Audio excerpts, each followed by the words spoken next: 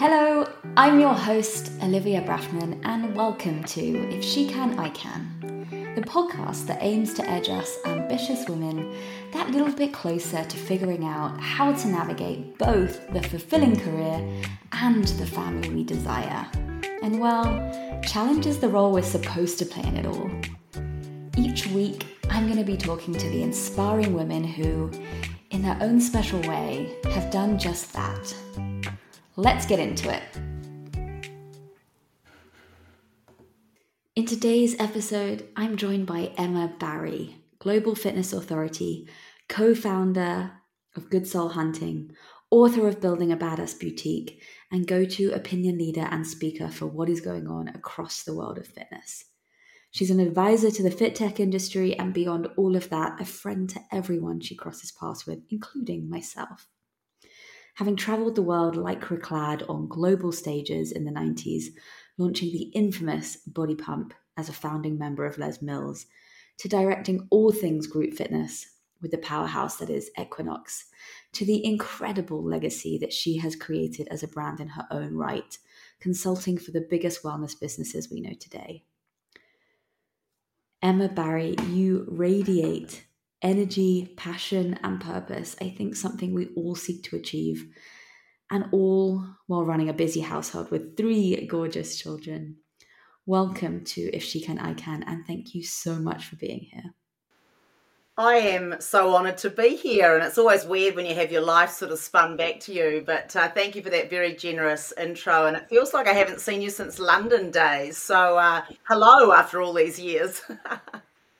Oh my gosh, I know. And I've moved away and then moved back, and I feel like everything and nothing has changed, which is sort of comforting and terrifying all at the same time. But here we are, and awesome to get to speak to you, Emma. So, I have followed your journey for many years, and this is a little bit different. I'm really excited to get to know a little bit more about the person behind all of it.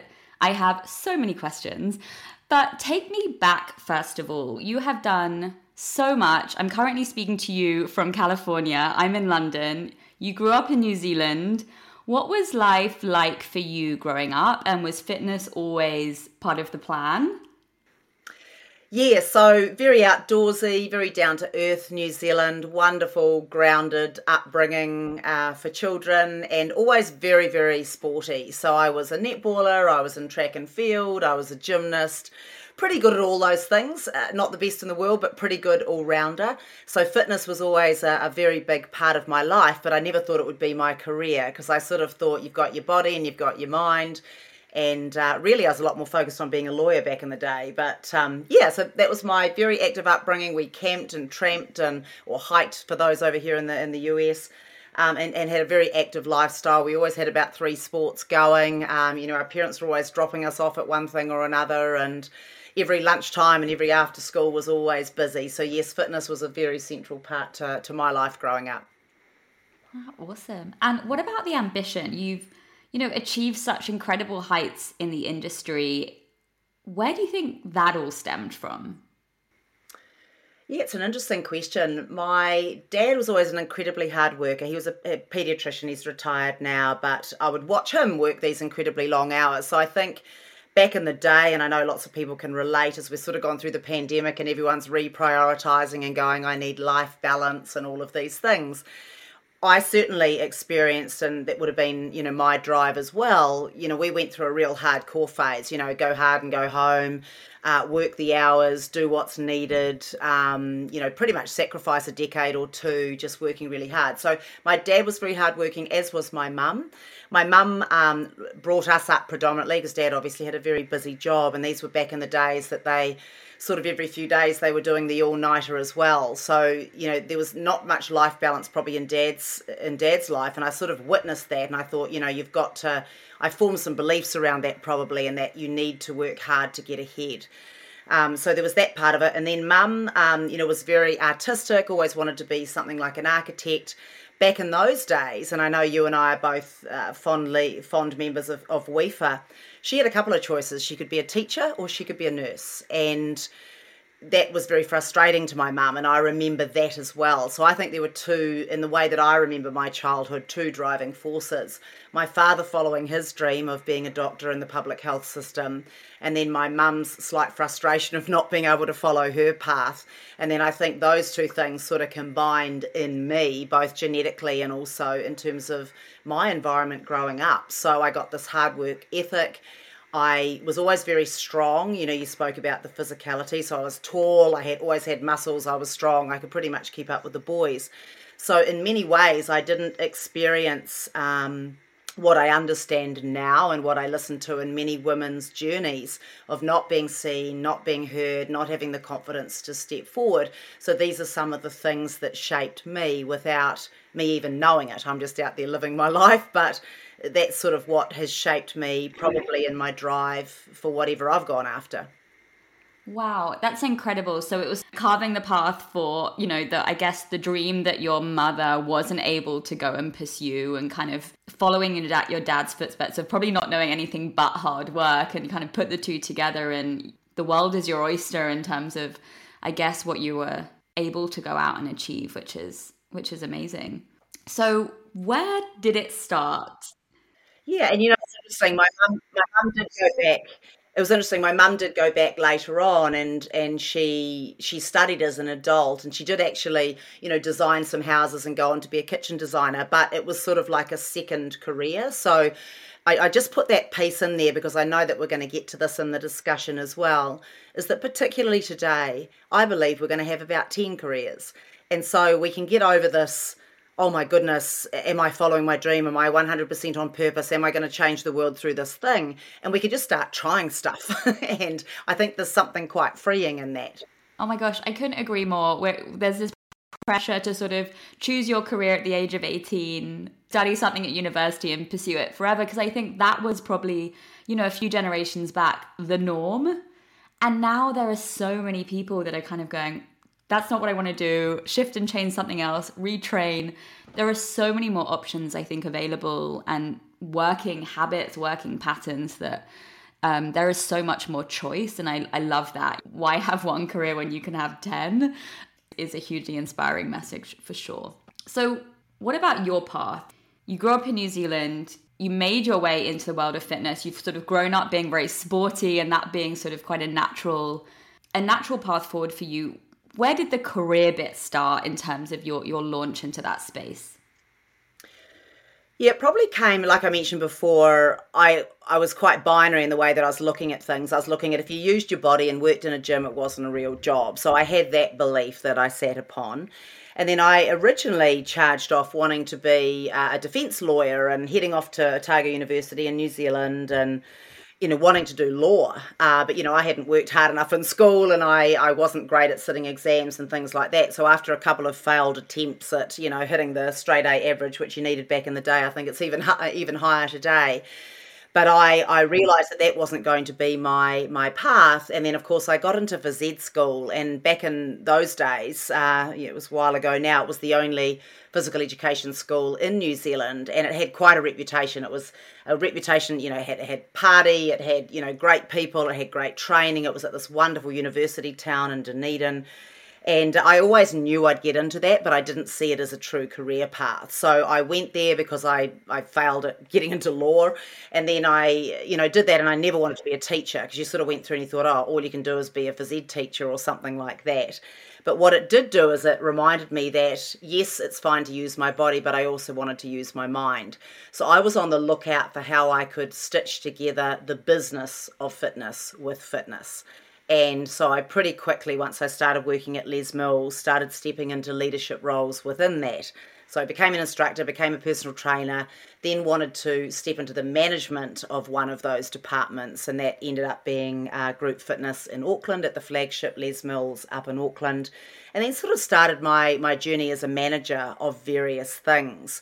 So did that, then I was going to leave Les Mills because I wanted to see the world. I've always had this huge drive to let go of the rails and head off overseas and be a citizen of the world. I was born in London, so I always had this thing in me that mum and dad had me overseas. That was sort of part my home. New Zealand was part my home. I really wanted to spend time in other countries. So I always had a massive travel bug, and my parents were well travelled as well, so that was always a bit of an expectation, and that sort of runs in our family as well. So yeah, so did that, and then thought, goodness, I want to go and see the world. I'll go and be an air hostess or something that will get me off the island. Nothing wrong with New Zealand, absolute paradise, but I knew I wanted to sort of go out and explore the world. And at that point, Philip Mills sat me down and said, "Look, we're actually thinking of doing the pump thing in Australia. Would you be interested in that?"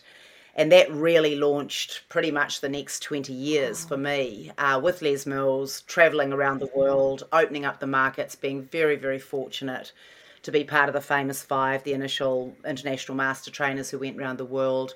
We were pretty much living out of suitcases for months at a time, opening up markets, working incredibly hard, so using that work hard ethic, but at the same time as it being incredibly exhilarating. I was sort of late 20s at that point, and you were relatively unattached. Any relationships you were trying to have didn't survive. They're not going to survive that kind of travel schedule and work schedule and things like that. But you were out experiencing the world, making incredibly deep friendships with people I'm still friends with today. In fact, we're just enjoying 25-year anniversaries with the Dutch team last month, with with the UK team next month, with the Swedish team next month. So, to have lived a quarter of a decade and to see that whole thing come round, and that business has been working hard for 25 And still going strong, and still going right? strong and getting stronger and bigger in different ways. Of course, it's a lot more corporate and serious and focused than it was back in our day, but it's getting stronger and bigger and impacting more lives, which is the common thread that we all have. Whoever works for Les Mills International, any of the brands around the world, has in common. It's for a fitter planet, both the people and the environment that we have our businesses in. So yeah, so that was that, and then arrived in the US and have done other things since then. So I left the brand after 25 years when we won green cards to move to the United States. My adventure bug talked the family into coming over, and we've been here 8 years. 8 years now, and yeah, and so got to work for Equinox, which was an amazing experience for 3 years, and sort of answered into New York's, but commuted from LA for 3 years, which was wonderful. Had an incredible team, and this was pre-pandemic, so we had a wonderful innovation team and programmers, and we had about 10 different categories that we were programming for, and that just really sharpened my corporate skill set on how big brands operate in the United States, which was amazing. And then just started, had to consult after that, just wanted to get even more worldly and around the world. So for the last 5 years, been consulting. And then we actually started or rebranded an executive search brand, Good Soul Hunting, during the pandemic. We were going to launch, but the pandemic came along and we launched in it anyway. And more recently, I've been involved in fitness technology, which I believe is the future of scaling all the wonderful fitness offerings that we have around the world. So I'm very involved in that conversation as part of the future. So diverse, and yet so many common values that have sort of seen you through all of these different milestones in your career. And I think that emphasis on seeing the world seems to have followed you through all of them, and you still have that opportunity in what you do now, which is pretty incredible. I'm interested in, clearly Philip saw something in you way back when, in your 20s, to sort of say, right, we're going to take this global, and you're coming with us. What do you think it was about you as a person? What were you doing? What behaviors were you showing that meant they recognized you as someone they wanted to sort of give a very big platform to, and really elevate the career of? Yes, goodness, I guess we should probably ask him that question. But I think part of it is, Philip's an entrepreneur, and you don't create something like Les Mills, what it's done around the planet, without having a pretty thick skin.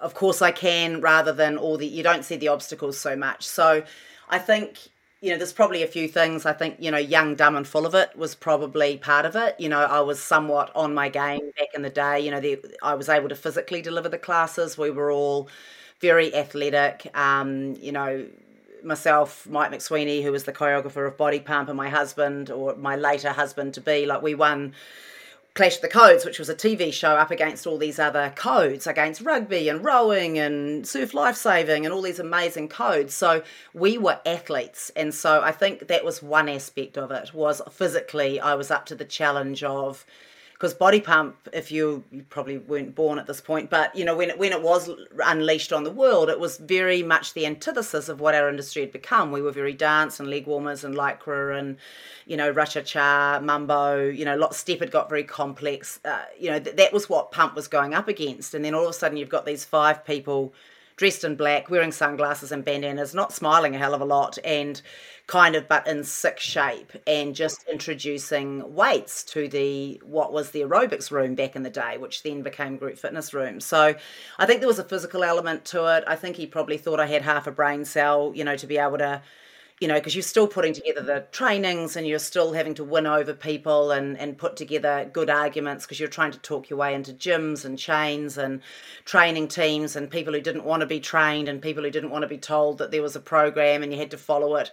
I mean, you have to know that back in the day, these things, yes, there was jazzercise and things like this, but this was something different, and it went up against a lot of people's belief systems. It pushed up against their creativity.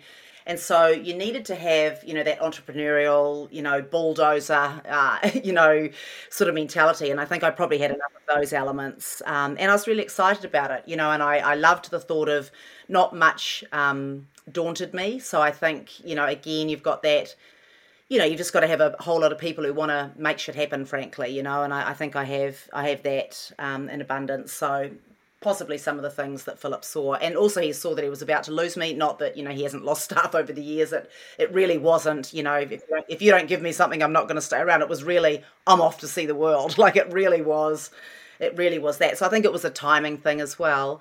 And really it was Bill Robertson who was really our representative in Australia, and he co-founded the business as well, because he said, look, I want to bring this pump thing to Australia, and while we're at it, let's take it to the world. So I think if there hadn't been the opportunity of Bill getting behind it, and if there hadn't been a few people like myself and Mick Sweeney and Steve Renata and Pete Manuel and a few people back in the day, you don't sort of take these things on unless you have sort of the army to deliver it. Right. It's so true. So it's sort of a bit of a mixture of luck, serendipity, core values, entrepreneurial spirit, kind of all stars aligning, coming together to allow you the opportunity to really dive into something truly exciting. So you've done all these amazing things. So you've got Les Mills, incredible career with them. You've moved around, you mentioned. Then I had to talk my family into coming over to the States. So what family is this at this point? Who are you moving exactly from where to where? Right, so my husband, who was running a wonderful, he was training sports people, elite sports people, so he's trained All Blacks and he's trained yachties and he's trained top boxers, David Tour at the height of his career, and so he had a studio in Newmarket, so that had to be left behind. And then we had 3 kids that were relatively young.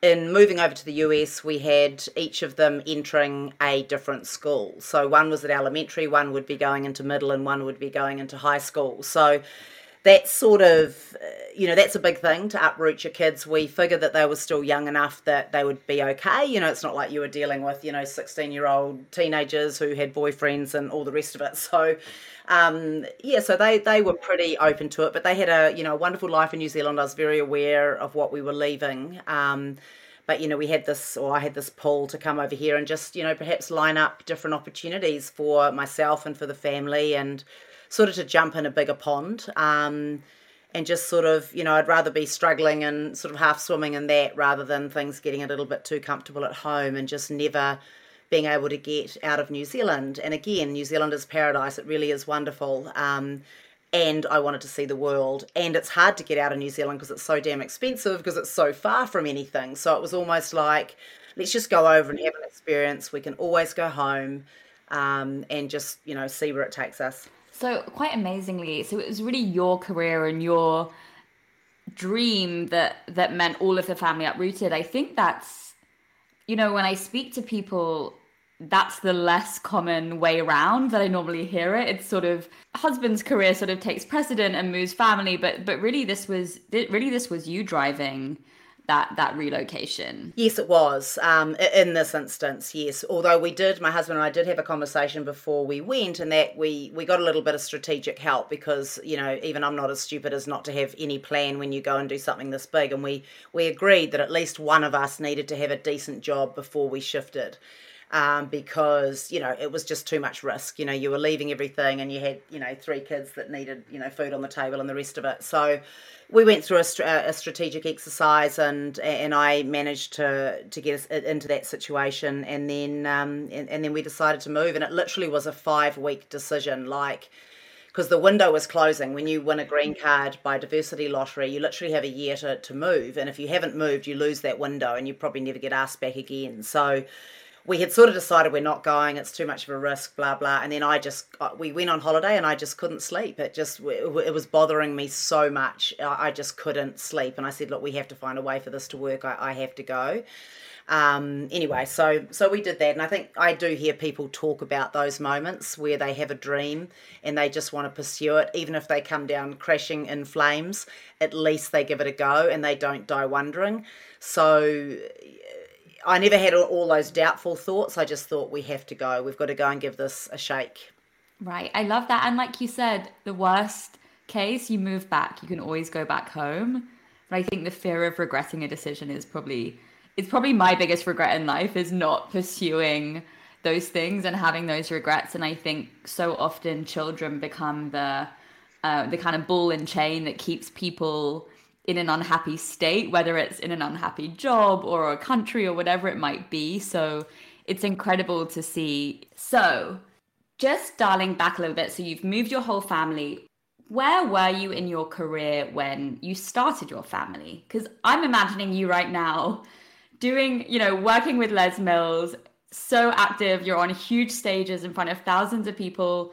Are you pregnant? Like, what is going on? How is this all working? Yeah, pretty much. I mean, I worked, first of all, Les Mills is very child friendly. So a lot of people, because it's very women heavy, in that we had female women, female fabulous. One of my favourite bosses was running the big Auckland club.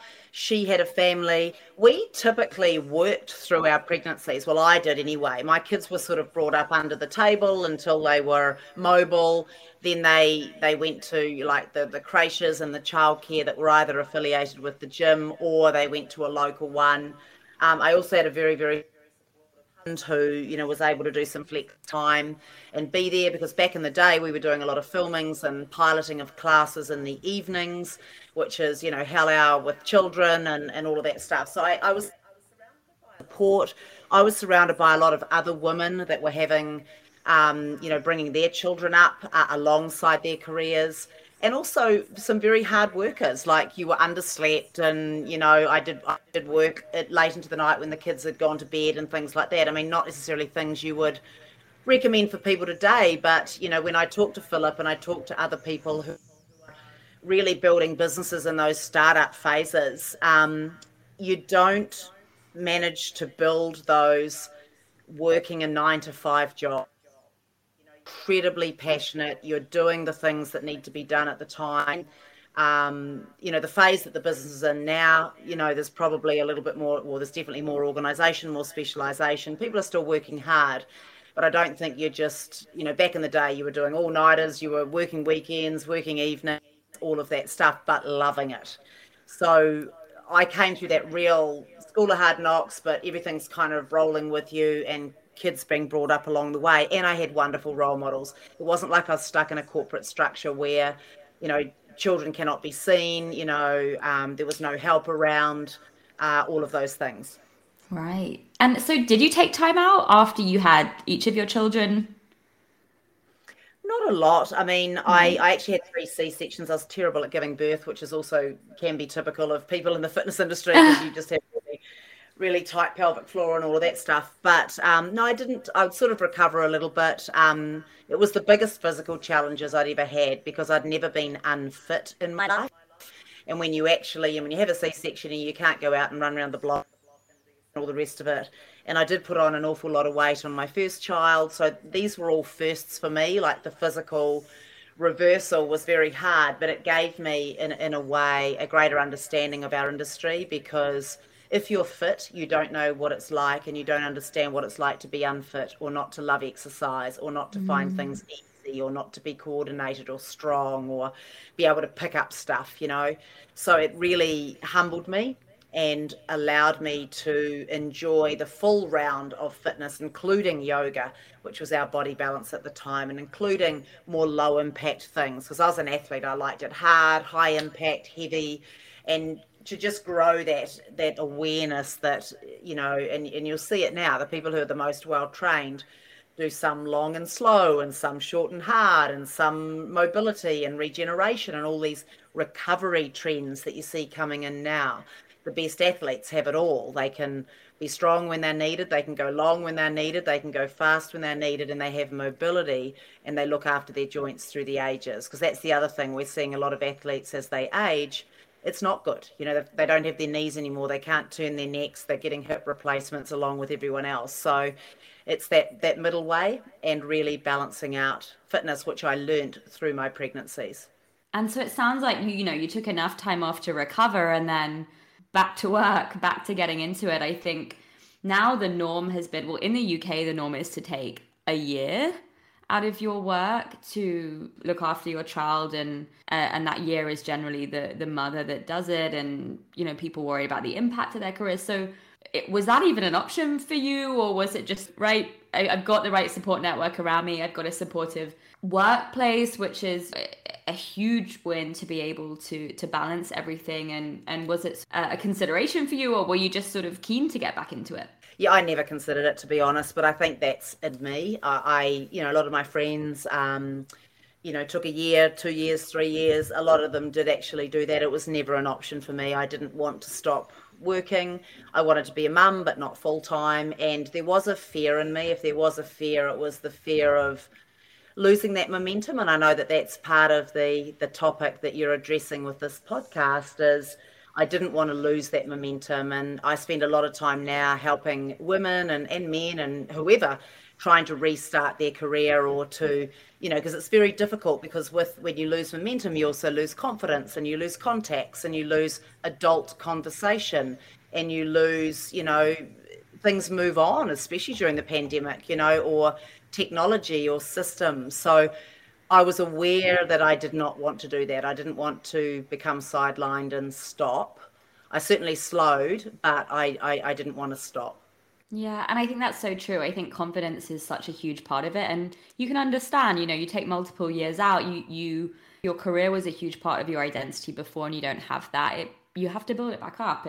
I totally understand your mentality of getting straight back into it. It makes a lot of sense to me. It resonates for me for sure. So, what kind of became your role in the home? So, you've got a busy career, you've got your kids. There's the traditional, I guess, female mother role in the home that society sort of boxes us in to become. What was your role in the home?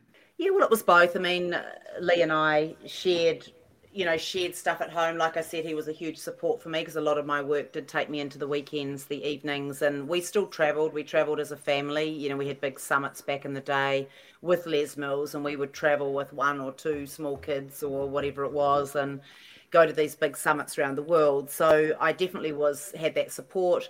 We also used, the kids did go to daycare and things like that, and we had wonderful communities that, helped us with our kids, during the work hours. So yes, and it was my career that we followed. So I was leading the breadwinning conversation as well. So a little bit of all of it, really, but and trying to, because adventure is my number one value, and journey, something like that. So being on that is what was always driving me, pretty much. So a little bit of both, but I certainly wasn't at home being a mum 24/7. I had a lot of help, and shared those responsibilities with my husband and also the local community. And out of interest, just in your opinion, do you think it's possible, had you and your husband had equal desires to pursue certain careers, do you think it's possible, or do you think generally to sort of balance everything and make it work, there is someone that takes the reins on the career and someone that takes more of the reins at home? What's your kind of view on whether or not both can go after the career, or whether that's actually not possible in reality? Yeah, I do believe it's possible, and of course, there's a caveat. I have friends. I've got good friends who, for example, have both had corporate careers, but you do need to lean into help. It's someone has to be point at every part of the day. So there has to be a responsible adult at every part of the day that is, for example, looking after the children, whether it's one of you or whether it's a nanny is, a daycare or something like that. So it can be done, but there does need to be compromise, and not everyone is going to get exactly what they want at every point in time. So that is that. So you can both advance your careers, but there has to be more support around the home. You also have to reconcile whether your belief system is that if I'm never around for my children, I'm not turning up for them or it's damaging them in some way. And I only bring this up because this comes up in many conversations I have with other families who make other decisions. And so I think you really just have to decide how you want to live. And there are some moments you do need to be present at. Like if you're going to miss all your kids' recitals and all your kids' sports games and all your kids' final assemblies and graduations and all of those things. I just don't think we're in a world where that has to be so. I believe now that there's enough flexibility and awareness that we need to be people and humans and bring up great kids as well. And if not, you move to a job, you either run the business yourself and make up your own rules, or you work for a business that allows you to do that. Now, I think just a generation or two ago, it probably wasn't like that. I think that the fathers had to be at work, or, and the mothers had to be at home. Like, I definitely remember that was mum and dad's and their parents' experience more so. Of course, there's exceptions to the rule. But, there's going to be a compromise somewhere along the way. Whether or not you get to the end of your career and you go, goodness, I just missed my entire children's upbringing, you have to reconcile that in some way. But there are ways that you can share those. I believe that you can share those if it's aligned with your beliefs, and be there for some of the key events through flexibility. But you must know that every so often you're not all going to get exactly what you want in every moment. Like there will be compromise in there. Right. And I think that's the key to that is knowing your beliefs. What do you want? What are the things that are most important for you? And will your career, will your work, will your job flex around that or not? And if not, maybe it's not the right path. Maybe you can find it somewhere else. I think for a lot of people, they don't have that flexibility, and it does feel like maybe a bigger compromise than they're prepared to make. So I look at you and I think, wow, what an incredible success. You've done so much. What does success mean to you now? And has that shifted from maybe what you define success as when you were much earlier on in your career? Definitely. I think, one of the great gifts of aging is that I think I'm experiencing that I become more mellow. I'm more happier with less things, and I mean the simpler things in life. I realize that moments, everything can be in a moment. Spending time with a friend, one of the kids achieving a goal, going to the movies. I mean, stupid stuff, right? And I tend to sit more presently in that today. But maybe that's because I feel somewhat that I have achieved some things. I'm not sure. I remember chasing things for about a decade, whether it was to get the job done, to sell licenses, to do more pump classes, to lift more weights, to make more money, to have more influence. I remember chasing all those things almost blindly. And it's interesting, I remember back now that we've, of course, done all the sleep studies and the recovery data that we're getting from all our wearables and things like that, I was literally underslept for 2 decades. So I was not operating optimally as a human. And I look back and I recognize that bad decisions were made. I'd get shitty with people, snap at the kids, whatever. But I also know that that was a part of driving a startup forward, and it was also part of my genetic and environmental makeup as well. So success back in the day was very aligned, because Les Mills is always a purpose-driven company, so it was very aligned to how many lives can we change through our programming. And I was very driven by that. The more trainers we train, the more clubs we get on board, the more instructors we have, the more people we can touch in the community, the more lives we can change, the more obesity we can reverse, the more, all of those things. I was always very driven in that way. As I've got older, I realized that all of those things keep going, and that just try to celebrate the moments more. I think I'm winning when, over half the family are kind of heading in the right direction. It's very rare that everything's going 100% in the right direction for all five members of our family at all times. I mean, that's not life. It is somewhat of a roller coaster. But what I'm hoping that I'm imparting on them is you stay the course. You enjoy the ups and the downs. You might be in a bit of a funk now, but it will pass because things pass. But stick to the grind, stick to the things that you need to stick at. Know what you're good at, stepping towards your happiness, learn your lessons. We've all fallen on flat on our face. I mean, America's a wonderful country, it's a horrible country. It's both things in the same breath. And we've learned so many lessons here, and everyone learns things. I don't know anyone who's had just a cream ride through life, having to deal with no big drama. And, especially over the last 2 to 3 years, we've had every kind of pressure you could imagine pushing in on the family unit and the country and the world and health and finances. And I mean, everything, every pressure, separation from others, losing your job, all of those things compounding. But to be able to come out of that and go, you know what, it's still a beautiful world. There's work to do. There's wonderful people out there. Sure, people are going to let you down. You're going to get hurt. You're going to make mistakes.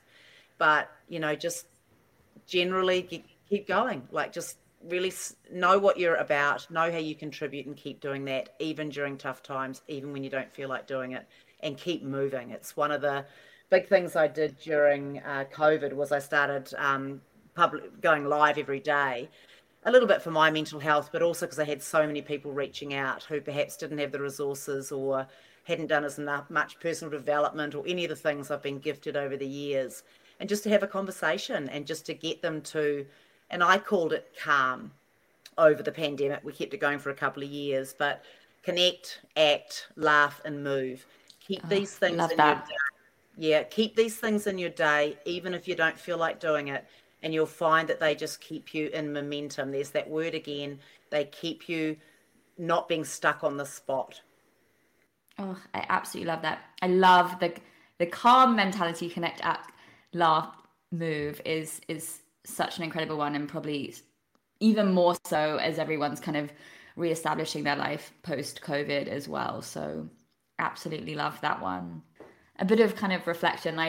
It's amazing when you kind of talk about your version of success, and I hear this more and more as success becomes much kind of smaller, much smaller things as you get older. When sometimes you kind of think of I've got to achieve these huge things, and actually often you look back and think, actually, yeah, it was that cinema trip, or being able to just sort of spend time with my family, or health is wealth, and actually realizing what kind of really does bring you joy is the things that kind of make you ultimately most successful. If you had your time again, in terms of your wonderful family, advancing your career, the way you kind of balanced everything, the choices that you made, would you change anything? Do you look back really, really proudly with everything that you've managed to achieve, both personally and professionally? Yeah, I always find it somewhat of a pointless discussion, because if you went back in time, you would be armed with the same resources you had in that moment, and you would make the same decisions, I believe. Having said that, I mean, we're all having these, how many other dimensions are there? My husband and I are just in the middle, we're watching Stranger Things just so that we can have the mentality of the kids. And it's like, oh my goodness. I mean, yes, there probably are many, many different versions. I think it's the human journey to make mistakes and not take advice. I could easily go back and say, "Goodness, I wish I'd listened to that person when they told me that, and I wish I'd done that course, and I wish I had, finished my English degree, and I wish I'd, all these things." But all these little untidy, undone, slightly uncomfortable moments in our past, I believe, create a bit of fuel for choices that we make going forward. And there's plenty of things I'm not proud of in my past. But then, the human journey is not perfect. And every single one of us, there's not one of us that's perfect. There's things that have been said, things that have been done, choices that have been made. And it's just letting it unfold, but just perhaps deciding to behave differently going forward. And like I said, I feel like I'm halfway through my innings, something like that.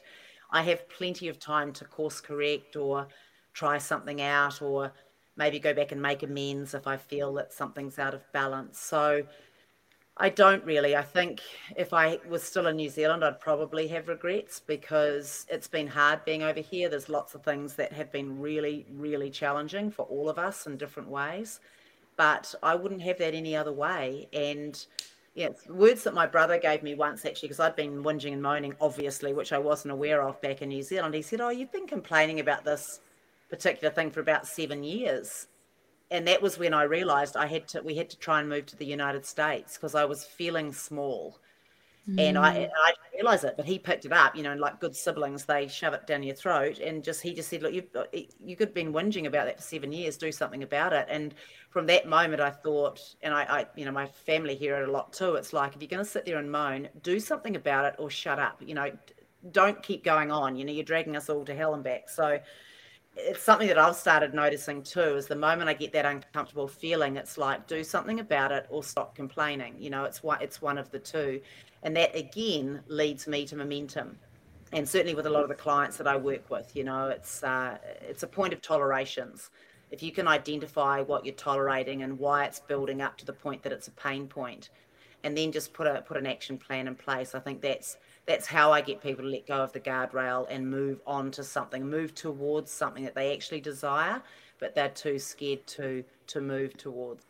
Your source of discomfort is comfort. It's sort of, I'm too comfortable in this environment. I need to be more uncomfortable and more challenged. And that's almost your more comforting headspace. And I guess for a lot of people, it's the opposite. Actually, it's a struggle to break out of that comfort zone as opposed to, I need to feel more uncomfortable because I'm not going forward if I'm not. My last question to you, what would your advice be for all of the ambitious women out there who, desperately want the career, they're on that path upwards. They maybe have just started their family or are thinking of starting the family, but are unsure sort of how all of this works together, how to balance everything.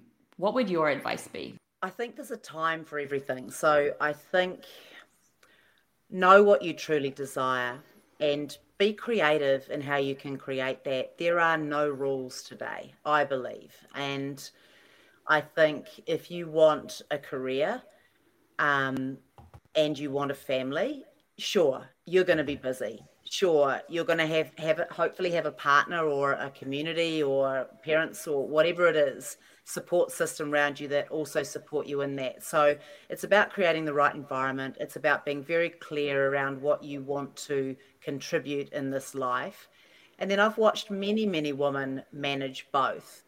You're going to be tired, all of those sorts of things, but we can create that. And you can also get really focused on how you can push yourself ahead each day.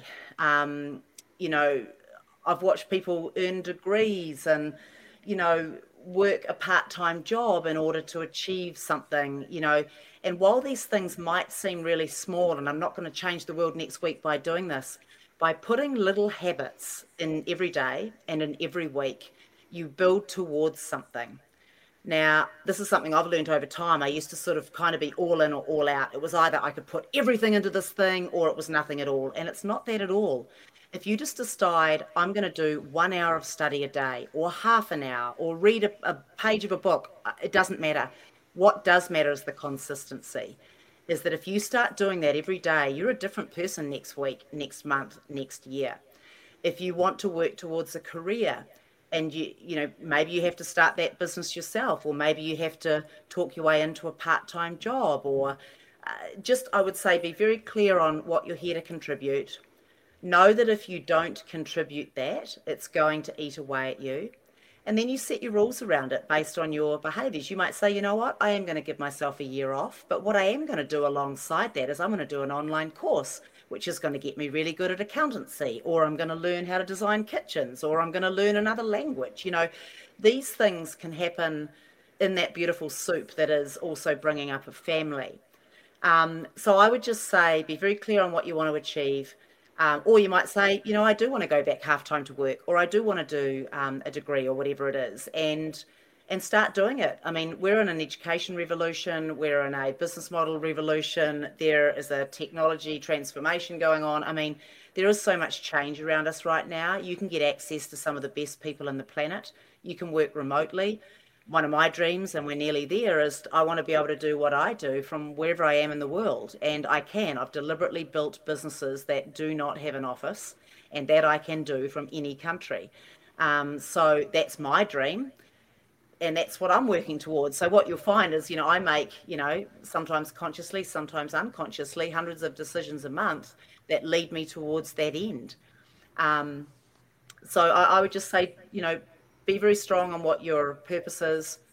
Um, Line up your beliefs with the significant others that you live with, be that partner, family, the rest of your family, and make sure that you're creating an environment that you can all somewhat flourish. Because if you have any man or woman down in your family, you all feel that and experience that. So that has to be somewhat of a harmonious environment. We have to back each other and step into those things. So that would be my advice. And then just reach out for help. There's always a person that can help you out of whatever situation, and you don't have to do it all yourself, and you can just carve whatever path you deem is best for you. And it's a long game. You will have 10 careers.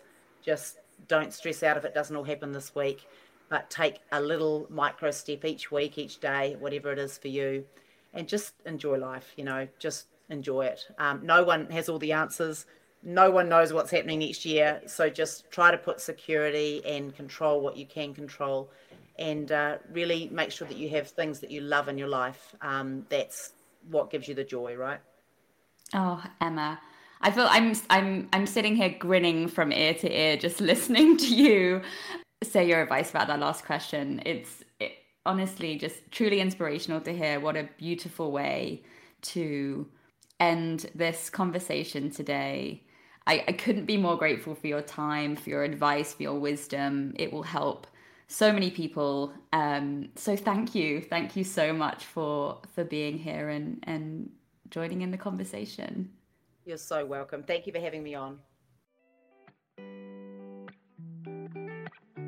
Thank you so much for listening. If you liked this episode, please don't forget to leave me a quick review and subscribe. It helps us reach a bigger audience of women more than you know. And if there is an awesome individual who needs to share their story on this podcast, I would love to hear from you. My details are in the description below. I will see you next week.